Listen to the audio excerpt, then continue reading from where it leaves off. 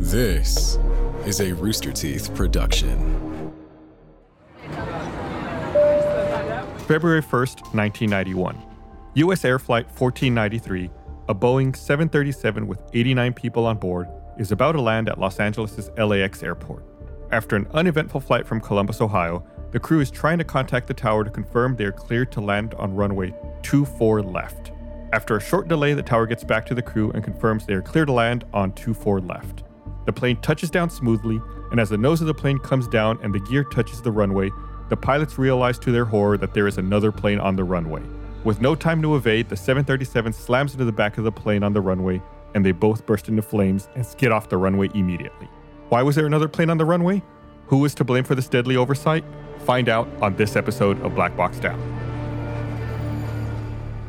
Hello, everyone. Welcome to Black Box Down. It's Gus and Chris. Hello, Chris. Good morning. Good morning. We're breaking the illusion. Good afternoon. Maybe good evening, depending on when you're listening. Oh, that's true. Well, it's good morning for us. You made me gasp whenever it's like it touches ground, and then there's another plane on the runway. I was like, Yeah, we'll get into the nitty gritty of it, but the pilots of the 737 do not see the other plane as they're coming into land, and they don't see it even like when their main landing gear touches down. It's not until like the nose, because the nose of the plane is still up for a little bit. It's not until the nose comes down and the nose gear touches the runway that they see there's another plane right in front of them. that's wild. But before we get into the nitty gritty, I do want to remind everyone to follow us on social media at Black Box Down Pod on Twitter and Instagram. I was looking at our Twitter the other day. We should have more followers. We have a lot. We have a good amount. But you, right now, we have like 19,000 followers, but more people listen. You really should be following us and checking out our social media. Especially on Facebook. Oh, and Facebook too. That's right. Yeah. Because everyone is on Facebook. Now, you may not, I don't know how much you use Facebook. It might just be something that you talk to your, mom and dad with or family, whatever. We got a Facebook page. We got discussions going on there. We got people commenting and stuff. So go like our Facebook page or Instagram, whatever. They're all good. They're all good. I guess maybe that's it. Maybe that's the way I should think about it. Like, because we have like another 16,000 on Instagram. I don't know off the top of my head on Facebook. Maybe people are just following the one that the platform that they use. Okay, I'll think about it that way, Chris. Thank you. No. Feel better. Think about it as in like, hey, you can follow them all, and then you see whatever you're on that day. That's true. Share the love. Share the social media love. Yeah. Okay, so this was a U.S. Air flight, like I said. U.S. Air eventually becomes U.S. Airways years later, and then eventually gets merged into American Airlines. So U.S. Airways does not exist anymore, but, rewind time back in 1991, it was U.S. Air. So that's what we're talking about.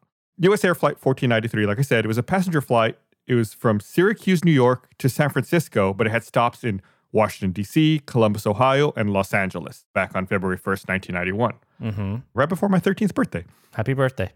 Yeah, the happy old birthday. When the plane reached Washington, D.C., there was a crew change. And for the remainder of the legs of the flight was crewed by Captain Colin Shaw, who was 48 years old with 16,300 flight hours. And First Officer David Kelly, who was 32 years old and had about 4,300 flight hours. The airplane was still fairly new. At the time, it was a 6-year-old Boeing 737. And there were 83 passengers and 4 flight attendants on board. So that's a total of 89 people on that plane. Okay. The other plane involved, it was a SkyWest Airlines flight. It was SkyWest Airlines Flight 5569. It was a flight from Los Angeles International Airport to the LA Palmdale Regional Airport. Super short flight. If you were to drive from LAX to the Palmdale Airport, it's about a 70-mile drive. Yeah, I was going to say, isn't that like just in it's not far. The same county even? Yeah, it's like over the mountains. Like you fly like northeast to LAX, go over the mountains, and it's over there. But you know how traffic is in LA. Yeah. It can be awful. Well, it's connecting flights and stuff sometimes. Well, I doubt anyone's connecting in Palmdale, though. Okay, maybe not. But maybe someone's flying back, right? They're going home. Maybe they live out over there, and they've got to connect in LAX. Maybe that's what it is. So this plane was crewed by Captain Andrew Lucas, who was 32 years old, had about 8,800 flight hours. And First Officer Frank Prentice, who was 45 years old with about 8,000 hours. And this airplane was a Fairchild Metroliner. It's one of those twin propeller airplanes. So it's not a big jet like the 737. It's not like a single engine or a single propeller, commercial aviation plane. It's a twin propeller Metroliner with 10 passengers on board. Okay, only 10 people. So it's 10 and the crew and the captain and first officer. So 12 total. Just so mentally you can kind of picture it. What's the capacity of that plane? So, airlines have their discretion as far as like how many seats they're going to put on a plane, how crowded it is. So I can give you a general rule. In general, this plane might hold 19 passengers or so. Okay, so yeah, it's pretty small. Yeah, it's not huge at all. It's cozy. Yeah. It's not even as big as, we've talked about some of the other like ATR planes that are, those are even bigger than this one. This one's still, it's a relatively small plane. I don't know if I've ever even actually flown in one of these. I bet I've never flown in one of these planes. I don't think I've been in a plane that small. Okay, so that U.S. Air flight, the 737, it took off from Columbus at 1:17 p.m. Pacific time, LA's Pacific time. And that leg was uneventful, of course. And upon arrival into the LA area, Flight 1493 was cleared for approach, and at 5:57 p.m., they were cleared to intercept the ILS for runway 24 right and maintain an altitude of 10,000 feet. At 5:59 p.m., air traffic control asked the crew if they had the airport in sight, and the captain replied that he did. And at this point, they're about 25 miles from the airport. Mm-hmm. The flight was then cleared for a visual approach for runway 24 left. And the crew responded with, "Just to confirm, the visual approach is to 24 left," to which the controller replied, "That's correct." I know this seems like this could be really bad, but they're checking here, right? Yeah. They're confirming. You told us 24 right before. We're going to confirm. We're on 24 left. And the controller's saying, yes, 24 left. They're doing what they should be doing here. Yeah. They then switch to the tower frequency, and at this time of day, the horizon's starting to get dark. So the first officer lined up visually for runway 24 left, but he used the ILS glide scope for 24 right in his initial vertical flight path because there was no operating ILS for 24 left. So not a big deal. He's just kind of like using the ILS for 24 right to kind of cheat and make sure he's lined up on 24 left as much as he can. Okay, and so they run parallel with each other then? Yes. They have the same number like this. Typically, you can bet that they're running parallel, and they use left and right to designate, which one's on the left and which one's on the right. Okay. So instead of going 24 right, they just kind of scooch over a little bit and like, okay, not this runway, scooch over, use the one on just to the left of it. But if you say they use left and right to differentiate it, but wouldn't that change depending upon what direction you're coming from? That's a great question, Chris. So they say it's runway 24 because the heading of this runway is roughly 240 degrees. If you're coming in the other direction, you're going 80 degrees. So that becomes runway 8 instead of runway 24. Oh. Wait, is that right? Runway 6. I'm sorry, runway 6. I did the math wrong in my head. You're going 60 degrees. So it becomes runway 6 left and runway 6 right. So runway 6 left is the same as runway 24 right. And runway 6 right is the same as runway 24 left. Are they labeled as such, or is it just okay? So if you're approaching on the runway 24 side, you'll see the 24 lettering when you get over the runway. But if you're approaching from the runway 6 side, you'll see the 6. Okay. So yeah, they've thought it through so that it's not confusing. It just changes depending on what direction you're coming from. So at around the same time all this is going on, at about 5:58 p.m., SkyWest Airlines flight 5569 had begun to taxi to runway 24 left for its departure to Palmdale. 3 minutes later, flight 5569 advised the ground controller they were number 2 in line behind an Aeromexico flight, and they were advised to hold short at Tango for now. And Tango's run the taxiways. I think we've talked about that before, like how all it's like the on-ramps and the off-ramps for the runways, and they're all labeled, and the taxiways have different labels as well. So they're basically being told to hold at the one labeled Tango. A minute later, flight 5569 was instructed to taxi via Tango to 45, to uniform, to 24 left. So they're basically just giving them directions on how to get to the runway.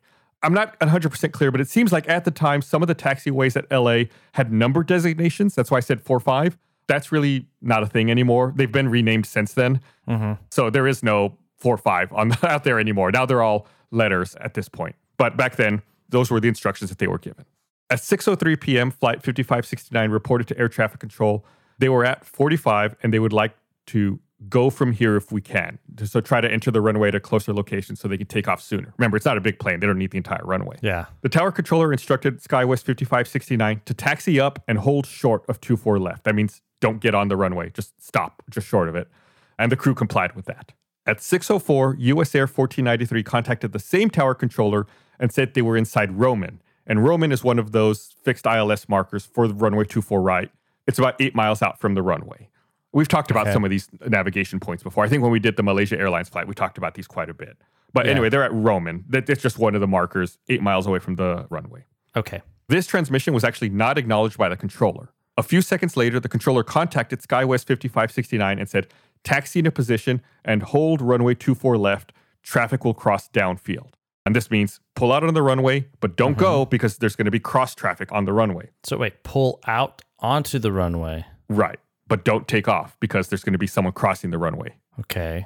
And SkyWest acknowledged this, and they lined up onto runway 24 left. So now you have the US Air coming in to land on runway 24 left. You've got the SkyWest 5569 on runway 24 left, and you've got a third plane crossing runway 24 left further down. Why is there so much on one runway? Well, LA is very busy. Okay. There's a lot going on here. In fact, it's so busy, on average at LAX, a plane arrives or departs every 50 seconds. Okay. There is constant traffic. The air traffic controllers are just trying to manage, moving everyone around as fast as they can, as efficiently as they can. Nothing is too out of the ordinary yet, except for the fact that they told SkyWest to get on the runway and there's a plane coming in. There's a little more that's going to happen here in a minute. Okay. So I remember I said there was traffic that was crossing downfield. Well, down the runway was Wings West 5006, who was waiting to cross runway 24 left. However, the crew for this flight had unintentionally switched off from the tower frequency, and the controller was unable to issue a clearance to them to cross the runway, which is why SkyWest 5569 ends up sitting there for a bit. Okay. Eventually, Wings West flight realizes the error, and they switch back to the tower, and they begin to cross the runway at 6:05 p.m. But they realize, okay, so they switch back to thing, and then do they receive the transmission? Is it like delayed or? They get back in touch with the tower, and they say, Okay. I don't know verbatim what they say, but they're like, hey, sorry, we switched our radio frequency. We didn't hear you guys. And the tower says, okay, I was wondering what happened. You can cross runway 24 left now. Okay. And they're just, they're on the ground, just kind of like They're just taxiing across it? Okay. Mm-hmm. So a few seconds later, the captain of US Air 1493 transmitted a second radio call to the tower saying they were coming in for 24 left. The controller then cleared US Air 1493 to land 24 left. You see what happened here. The tower got distracted with the Wings West airline because they couldn't contact them and forgot that SkyWest is just sitting there on the runway. Yeah. They forgot that there was just... So the other plane had at this point already taxied across, correct? Right. And now they should have cleared SkyWest 5569 to take off, but at this point now SkyWest has been forgotten. They forgot about the and it's just sitting there. And how much time it's passed right now between SkyWest being told to wait there at 24 left? It's only been about a minute. Only a minute. At about 6:04 is when the tower told SkyWest to get out onto 24 left. And then it wasn't until 6:05 that Wings West began crossing the runway. So it was that 1 minute of distraction. Where they weren't responding and yeah. Right. So if Wings West had not switched off, well, I mean, this is speculation. You can speculate. If Wings West had been on the correct frequency, if they had crossed at the time that they were expected to, and then SkyWest was cleared to take off, this probably would have been okay. Yeah. Okay. But, we're still in the middle of it actually here at this point. So, like I said, the controller had just cleared the US Air flight to land 24 left. The captain acknowledged this instruction at 6:06, and this was the last transmission that was received from 1493. The controller then turned their attention to some other flights that were awaiting departure. And US Air 1493 touched down on the runway about 1,500 feet from the approach end, and the crew deployed the thrust reversers. As the first officer lowered the nose, he noticed an airplane on the runway immediately in front of and below him. The first officer could see his landing lights reflecting off the propellers of the SkyWest flight in front of him. He hit the brakes, but there was, there's just not enough time to stop the plane or move out of the way. Right as the nose gear contacted the runway, Flight 1493 collided with 5569, causing an explosion and fire upon impact. Oh, no. The two planes slid to the left side of the runway into an unoccupied fire station. All 12 on board the SkyWest 5569 were killed, and 20 passengers and 2 crew members were killed from US Air 1493. Out of 89, right? Yes. However, there were also 13 serious injuries and 17 minor injuries. And on top of that, one of those passengers who was seriously injured succumbed to their injuries later and passed away 31 days after the accident. So there were a total of 21 passengers and 2 crew members who ended up passing away on the US Air flight, which left 66 survivors. As far as the planes, they were both absolutely destroyed by the impact forces of the collision and the fire. The Fairchild Metroliner was valued at $1.6 million, and the 737 was valued at $20 million. Man. When we're talking about it here, we have the luxury of knowing, we know what happened, right? So we can talk about it from all these different perspectives. So to us, I think at this point, it seems pretty cut and dry. I think actually in the moment when this incident happened, the people in the tower thought that the US Air flight touched down and then exploded. They didn't realize that there were 2 planes involved in the collision. It wasn't until the rescue operations, the firefighters got out there that they start, putting the fire out. They found a propeller. And that's when they're like, oh no, there's 2 planes here. No. That's how, muddled it is in the moment. Like nobody knows exactly what's going on. Everyone's just trying to get out there, put the fire out, help any survivors. And that's when they realize there's a second plane under here. Oh man. And that also was a testament to, I'm sure, how much smoke and the disaster of the scene. Mm-hmm. Like I said, they slid off the runway as well into an unused building, which, the 737 hit on its left side, on the pilot side. Oh, so they hit a building? Yeah. It was an unoccupied fire station. When you said fire station, in my head, I was like, oh, well, that's convenient. It's a spot where they, I don't know, like for dealing with fires, that didn't make sense. But in my head, it was like an empty lot, not an actual... It was a building. Yeah, it was really bad. So the investigation was carried out by the NTSB, and on February 11th, they conducted a lighting and conspicuity exercise in order to find out how easy it could have been for the U.S. Air flight to see the SkyWest plane on the runway. So basically, they put a similar Metroliner on the ground, and then they flew up in a helicopter to simulate the view from an airplane on approach. Yeah. They put the Metroliner in 3 locations on the ground. The first place was the intersection of Uniform and Taxiway 45. The second position was holding short of runway 24 left at Taxiway 45. And the final location was on the center line of runway 24 left at the point where the collision occurred. When the Metroliner was on the center line, they put the airport and runway lights to the same settings as the night of the accident, and they also tested with a few other lighting conditions as well as in the other locations. And there were 5 main results from the test. First, the Metroliner's white-tailed navigation light blended with the runway centerline lighting, especially when the centerline lighting was set to step 2. So, you couldn't even see the white light on the tail of the plane. It just blended right into the lighting. Okay. Second, the Metroliner's red anti-collision beacon at the top of the vertical stabilizer was not as conspicuous as anticipated. The effect of the variety of lights on the airport surface combined with the runway lights appeared to diffuse the intensity of this beacon.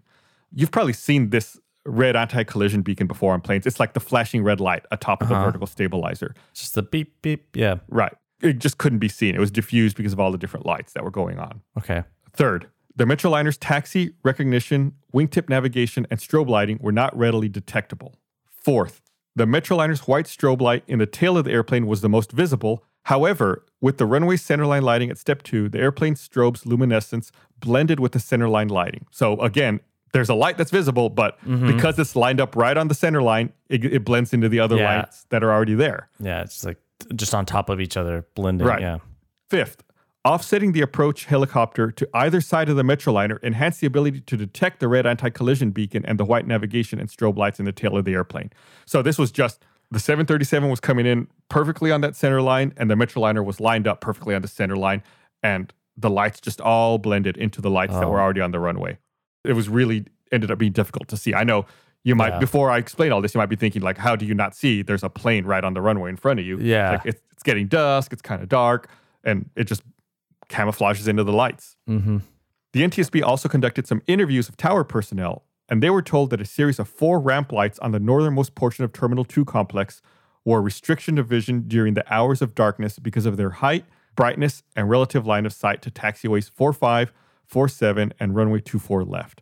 So basically they're complaining, they're saying, there are lights in the way. We can't see out to that part of the runway from the tower because there's lights that block their vision to look out there. So even if the tower was to visually look out there, they would be blinded by other lights in the way. Look at just too many lights everywhere. Yeah. So the NTSB was presented with a letter dated February 6, 1991, between the Terminal 2 complex manager and the chief of operations for Los Angeles DOA. The letter talked about how on May 31st, 1988, so almost 3 years earlier, the tower contacted someone regarding glare from the southernmost apron lights and asked them to be shielded or redirected, and they were. However, there was no talk about the northernmost lights, and the NTSB could not find any documentation about their obstruction of view when in nighttime.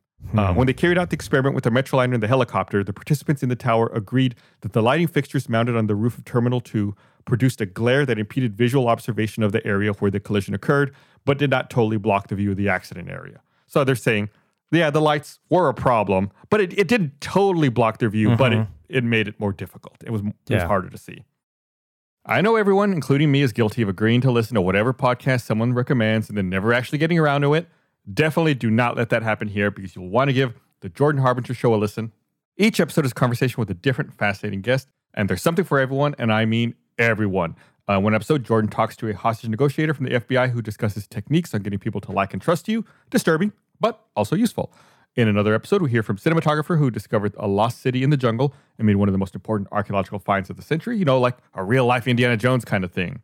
There's also some episodes here recently. There was one with Lieutenant Colonel Oliver North, If you're a little older, you may remember him from the Iran-Contra scandal years ago. Also, there's another episode with Leah Remini, who you may be familiar with her work talking about Scientology.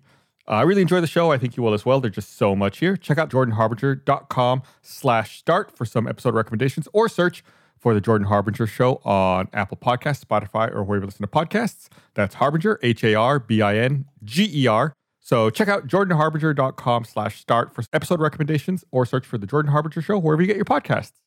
Let's be honest, grocery store trips suck. They're a burden on us, our wallets, and even the planet. If you relate to that even a little, it's time to say hello to HelloFresh. HelloFresh cuts out those trips to the grocery store so you can get cooking and, the best part, eating in just about 30 minutes or less. Plus, HelloFresh is cheaper than shopping at your local grocery store and restaurant meals, but just as delicious. So HelloFresh is already saving you time and money. What more can you ask for?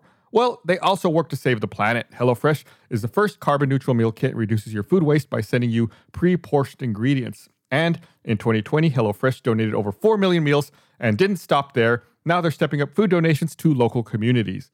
HelloFresh is so convenient. It's so great. I mean, I made a pasta dish the other day that I just couldn't believe. It was just absolutely so delicious and wonderful. I saved it. And on top of the pasta dish, there were other dishes in there that were just as good. I made a flatbread pizza that was awesome. I mean, I can't say enough about how delicious the things that I made were. And it was super quick to do. I can't believe how quick and easy it is. Like, it probably was faster than getting in my car, going to pick up takeout, and coming back. So go to HelloFresh.com/BlackBoxDown12. Use code BlackBoxDown12 for 12 free meals, including free shipping. That's HelloFresh.com/BlackBoxDown12 and code BlackBoxDown12. That's BlackBoxDown and the number 1 and the number 2, by the way, for 12 free meals plus free shipping. HelloFresh, America's #1 meal kit. Do you think you deserve better, especially when it comes to car and home insurance? Well, I know I do. That's why I put my policy to the test with Gabi. Their name literally stands for Get a Better Insurance. Get it? Gabi? Gabi? Gabi is the one true comparison platform with real rates. They give you an apples-to-apples comparison of your current coverage with 40 of the top insurance providers like Nationwide, Progressive, Travelers, all in one place. You can use your exact insurance information to get started, and in just minutes, you'll see quotes for the exact same coverage you already have completely free.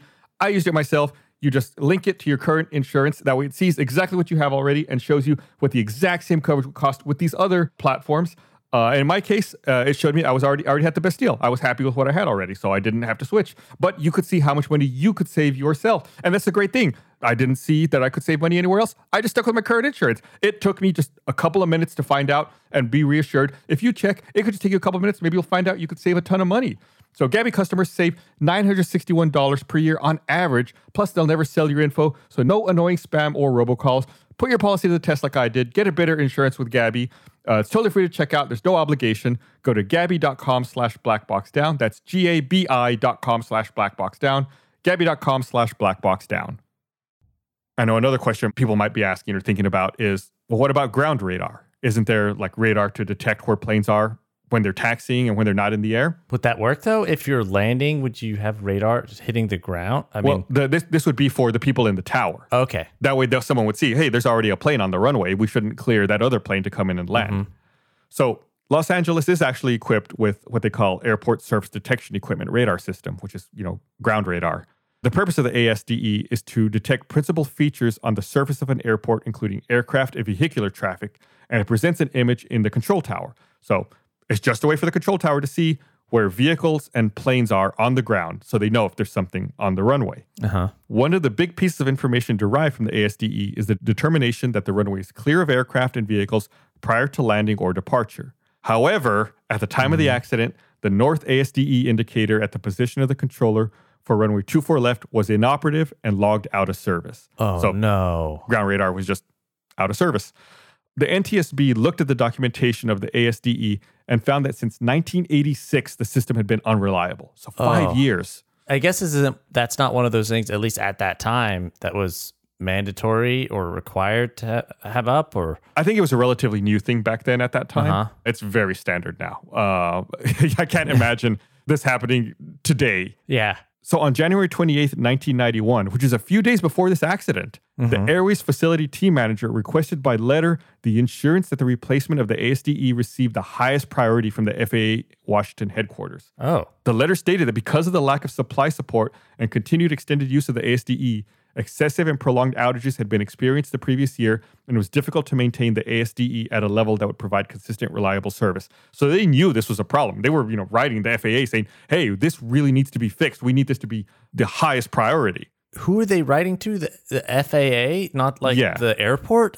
How does that, who manages it? I mean, that's a good question. I don't know the specifics of how that works as far as, the airport maintenance. It may be that the FAA, supplies funds for these kinds of things that the airport uses. Maybe that's what they were writing for. There's a whole level of bureaucracy as far as the airport management goes that I'm not familiar with, so I can't say for certain. Okay. What I can say is I do know that the problem they were having with the ground radar at the time was that they needed specific, gears and cogs manufactured. Like they needed a machine shop to make specific parts for them because the radar's always spinning. Like these cogs would break and these gears would break. Oh, yeah. They just needed a machine shop to make these very specific sized parts for them to put back into the radar to get it working again. That's weird to think about a radar with cogs and actually moving. In my head, it's almost like more techie than that.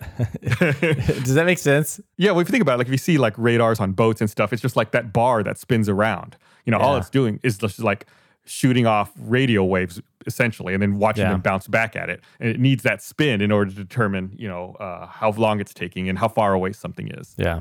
So air traffic controllers at airports use these things called flight strips to help keep track of what flights are doing what and what sequence they're in. You've probably seen these in movies. It's like the little pieces of paper. It's got the flight number on it and the type of plane. And you always see in movies, in the tower, they're moving these little blocks around. Yeah. That's what the flight strips are on those little blocks. So another thing I want to cover here is that the order of frequencies that a pilot contacts when departing an airport is clearance delivery, ground, tower, and departure. I know colloquially people think of air traffic controllers just one frequency, one group of people doing everything. But in reality, it's there's different controllers for every different step of the way that a plane is going. So the controller on the tower frequency is known as the local controller. On the day of the accident, the controller at clearance delivery forwarded the flight strip for SkyWest 5569 directly to the local controller. In an effort to reduce workload for the ground controller position, LAX procedures did not specify the use and handling of flight strips at the ground position. Because of this, an aircraft could request intersection departures with the local controller, and the ground controller was relieved from having to coordinate with the local controller and making flight strips accordingly. So basically, they're just trying to not involve the ground controller in this process to reduce his or her workload. Just to understand what types of controllers. So there's a flight controller and then a ground controller. Is the flight controller the one telling planes to come in and land and take off, and the ground controller one telling them to taxi, move around? Okay, so in this particular scenario we're talking about here, where there's 4 different controllers. Oh my God. There's clearance delivery, ground, tower, and departure. So clearance delivery is who the plane might talk to at the gate. Okay. I mean, hey, can we go? Yes, you can go. Now talk to the ground. Ground guides them on the ground, like their name says, through the taxiways and the runway. And then they go to tower, which is the local controller, who then clears them for takeoff. And then departure once they're in the air, as far as where they're going to be going. Okay. That makes sense when you spell it out, but that's a lot of pieces to all work together. It's a lot, but it's to make sure everyone's focused on what they're doing. Mm-hmm. So in this scenario, what I was saying with these flight strips is they were basically taking the flight strip from clearance delivery, skipping ground, and going straight to tower, just to keep ground from getting distracted by all that stuff, which reduces the ground controller's workload, but it also eliminates redundancies and increases the workload for the local controller, or the tower controller. Mm-hmm. So without the flight progress strip information, the local controller was required to determine the flight crew's intentions and rely on memory and observations of aircraft moving on the ground to track the progress of these aircraft. No. Yeah, that's not good. So if a controller is unable to recall details, even for a moment, then the possibility of an error happens. Yeah. And this was standard? That's the way they did it, yeah. Across all airports? Well, I mean, that's not necessarily across all airports. At LA specifically, this is what they were doing. But that just goes to show there was no standard. An airport could choose to do things the way they wanted to. In this case, that's what LA was doing. So, like I say, if a controller can't remember things, you run into the chance of an error. And when, in this case, in this specific scenario, when the controller tried to contact Wings West flight, the one that was crossing the runway, they became distracted with the additional workload since they couldn't be contacted right away because, like I said, the Wings West flight was on a different frequency by accident. Mm-hmm. The NTSB notes that the effect of this distraction was evident because the controller identified Wings West 5006 as Sundance 518, which was a flight she had cleared 4.5 minutes earlier. Oh. So again, she's working off her memory and it got a little fuzzy. The NTSB also believes that during her conversation with Wings West 5006, she became preoccupied and forgot that SkyWest 5569 was on the runway. Because right after contacting Wings West 5006, there was another flight, Wings West 5072, which was also a Metroliner, and called the tower and let them know they were ready to depart. That's a lot. Yeah, there's a lot going on. They have a lot to manage. The local controller asked if they were taking off from an intersection or using the full length of the runway. Wings West 5072 responded saying full length, and the local controller began a search for their flight strip. The flight strip for 5072 was not given to her, so she had to go look for it, which caused another distraction. Local controller forgot that SkyWest 5569 was on the runway, ended up mistaking the Metroliner for Wings West 5072 as SkyWest 5569. And so she's developing this mental picture of where everything is, and in her mind, the runway's clear because she's forgotten about SkyWest. Yeah, it's just too much. Too many planes all doing different things, and if it's not like a visual representation, like you said the chart graph bar thing. Yeah, I could see how you could totally get that mixed up. Right, and like I said, she couldn't find the flight strip for 5072, so she had to go try to find it. And it was only after the accident that the controller realized that SkyWest 5569 might have still been on the runway, and she went to her supervisor saying that's what she thinks U.S. Air hit. Oh, no. Because like I said, when the firefighters got out there and they found a propeller, then everyone in the tower starts wondering, what plane is it? They're having to look like, who have we not heard from in a little while? They're like going through all of their flight strips, trying to contact everyone and figure out what's the missing plane. Oh, my God. It's like, what happened? What? There's another plane? Yeah, That's wild. So the NTSB believes that the local controller's performance was related to facility procedures in place at LAX that did not allow for lapses in judgment and decision-making and removed human performance redundancies. So the procedures here at LAX were not good. They introduced problems, is what they're getting at.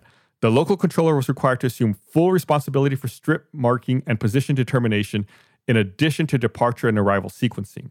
In addition to these duties, the task of working a combined position with helicopter control and performing coordination responsibility to operate that position created a situation that was abnormally burdensome for the local controller to respond to successfully. The NTSB was also unable to determine if the use of ground radar would have prevented this accident.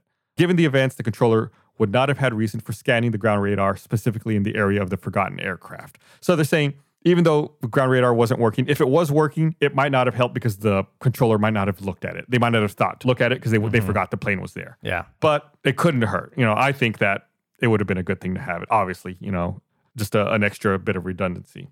All right, so they have some findings. Air traffic volume and ATC workload at LAX was moderate at the time of the accident. That was moderate? Yeah. So it wasn't light, but yeah, it was not as busy as it gets. It probably wasn't at the 50-second takeoff and landing point yet. The ability of Los Angeles Air Traffic Control Tower personnel to distinguish aircraft on the runways and other airport traffic movement areas, including the accident site, was complicated by some of the Terminal 2 apron lights, which produced glare.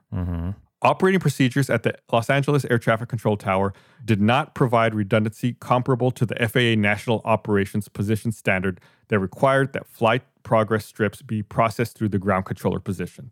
Oh, so I guess the FAA standard was that strips did have to go through the ground controller position, but at LA they did not do that. So they were going off the books.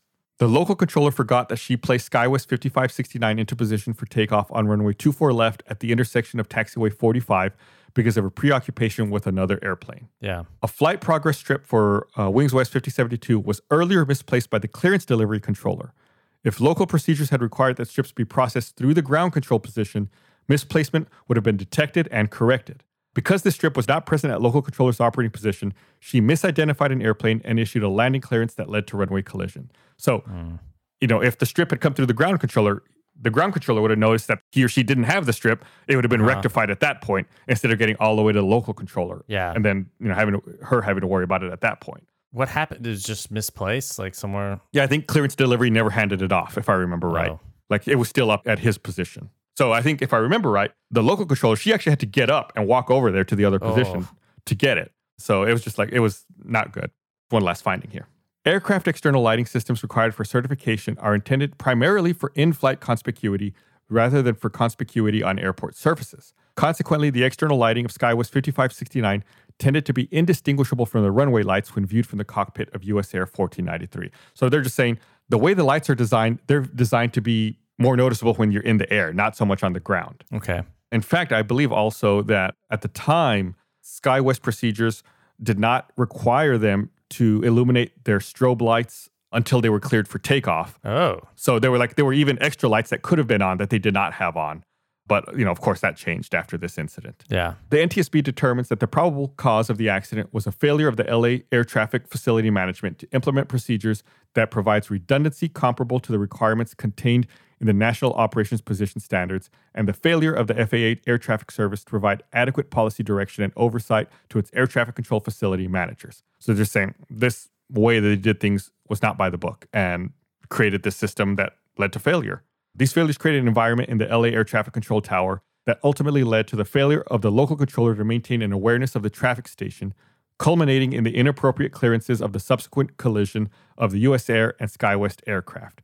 Contributing to the cause of the accident was the failure of the FAA to provide effective quality assurance for the air traffic control system. So I assume that's related to ASDE and some of the lighting glare. So they came up with 5 recommendations here based on this incident. Modify air traffic control procedures at LAX to segregate arrivals and departures to specific runways and provide redundancies as intended in the National Operation Position Standards in the control tower. So now they split the runways up, like some are for arrival, some are for departure, just to try to make it easier so that it's not all happening on the same runway. Oh, okay. That makes sense. Evaluate procedures at LAX Tower and determine whether changes are required and implement them if necessary. The evaluation should at least consider runway intersection takeoffs, position and hold clearances, displaced runway thresholds, hazards associated with runway crossing traffic, local assist controller, ASDE use, and maintenance. So just evaluate all of the procedures, make sure they're all okay, and change them if necessary. And of course, check on the ground radar, make sure it's working.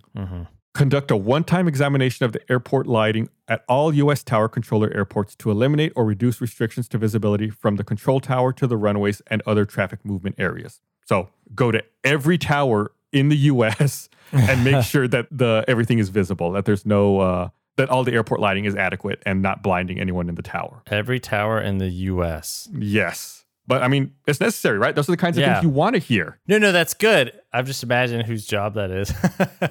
I mean, well, there's whole government agencies for this, right? Yeah. I mean, we got the FAA, you got the NTSB, you got the local air traffic control people. We have the infrastructure to do this. So this is a really good thing. But yeah, I like you're right. That's one of those things you're like, oh man, this is going to take a while. Redefine the airplane certification coverage compliance standards for anti-collision light installations to ensure that the anti-collision lights on an aircraft in position on a runway are clearly visible to the pilot of another aircraft preparing to land or take off on that runway. So just evaluate plane lights. Make sure they're visible. If a plane's on the runway, they make sure they're visible by another plane that's coming in to land on that runway. Yeah. Evaluate and implement suitable means for enhancing the conspicuity of aircraft on airport surfaces during night or periods of reduced visibility. Include in this effort measures such as the displacement of an aircraft away from the runway center line where applicable, and use the conspicuity enhancements such as high-intensity strobe lighting and logo lighting by aircraft on active runways, and encourage operators of airplanes certified prior to September 1st, 1977 to upgrade their airplanes to present higher intensity standards for anti-collision light installations. So basically, let's just fix all the lights. All planes, make sure you're using high-intensity lights. And, even people who have older planes that were certified in the past, it's not required, but they're encouraged to upgrade their lights. And at this point now, in the year we're in, those old planes are probably not flying anymore. So that's not a concern for us. So nowadays, LAX prioritizes the use of the outboard runways, which are 24 right and 25 left for landings, and the inboard runways, which are 24 left and 25 right for takeoffs. Although mixed operations might occur in certain situations, they try to do this as a general rule. Okay, that's all good. Yeah. I talked about this in our most recent episode, the Aeromexico flight, how 24 right is the, one of those outboard runways that's used for landings. That's the runway. If you're in Los Angeles, if you live in Los Angeles and you drive down Lincoln Boulevard right next to LAX, that's runway 24 right that you're seeing. So you see planes land there sometimes when you're driving on Lincoln Boulevard right next to LAX. Just a little bit of trivia. If you're in the LA area and you want to see a plane land, you can drive down Lincoln Boulevard. Additionally, there was a new control tower that was built at LAX in a more central location, and they made it significantly taller with a better vantage point so they could see all runways and critical taxiways at the airport. So, I mean, there's an entirely new tower, so all that, it's not an issue anymore. So, LA had always been kind of a problem spot when it comes to runway incursions, like planes getting too close or, getting on runways when they shouldn't be. In fact, as recently as 2007, there were 21 reported runway incursions at LAX. 21? Yeah, like one almost every 2 weeks. They realized this is a problem. This is kind of unrelated to this incident, but as of April 2009, they installed a new lighting system on the taxiways and the runways. It's like this automated system where the lights turn red, so the pilots will see like if there's a conflict. And so it kind of guides the pilots and tells them when to stop to avoid conflict when they're taxiing and when they're on the runways. And now like their runway incursions are practically gone now, ever since they put in these new status lights. When you say an incursion, what does that mean exactly? You could think of it like when a plane gets onto a runway or crosses a runway when it shouldn't, like when there's another plane coming in or taking off. They refer to those as incursions. So it's a boo-boo, but not a... There's no collision, right? No one hit anyone, just someone were somewhere that they shouldn't have been. Okay. Those runway status lights were kind of a new thing. I think they were like almost beta tested here back in 2009 when they were installed, but now they're a lot more prevalent. They're not at every airport in the US, but not every airport's as busy. They don't need it. But, a lot of busy airports do have these kinds of status lights now. And we've talked about similar status lights at other airports in the past. If you remember, we talked about the 747 that hit the construction equipment in Taiwan, how they were used to, in Singapore, they were used to green lights guiding them all the way down the runway to where they were supposed to be. It's like some airports have systems like this to really help prevent incursions and kind of guide everyone and make sure everything's safe. So, that stuff's becoming way more prevalent now to help prevent incursions and make, flying a lot safer. So you don't have to worry about these kinds of things happening anymore or in the future. Did the flight controller who was directing the planes, did anything happen to her? She resigned. She couldn't do the job anymore. I don't think there was any criminal prosecution or anything like that. I think, just she quit of her own volition, not after being involved with something like that. I don't blame her, honestly. How do you come back? Also, this episode solidified, not that there was any doubt before this, but I don't want to be a flight controller person. That sounds like an incredibly stressful job. So I don't know if I've ever told you this, Chris. We've been working from home now because of the pandemic for a while now. But, Chris and I, we didn't share an office or anything, but we used to work in the same building. And, I used to always wear headphones when I was at my desk. I don't know if you ever noticed that, Chris. I always have headphones on. Lots of times, I'm not even listening to music. There's a website you can go to and listen to air traffic controllers, like streaming over the internet. Normally, I'd be listening to the Austin Tower. Yeah. But like on these websites, you can choose from a whole bunch of towers in the world and you can listen. So like lots of times I'll be listening to air traffic control and I'll have like a map up of all the planes like around Austin. And I'll be like looking at it, like seeing who they're talking to, like who's coming in, who's going, and what's going on. Gus, that is the weirdest, nerdiest thing. Do you know what kind of podcast that I'm hosting right now? No, I know. But it's just, I had no idea. Like I never...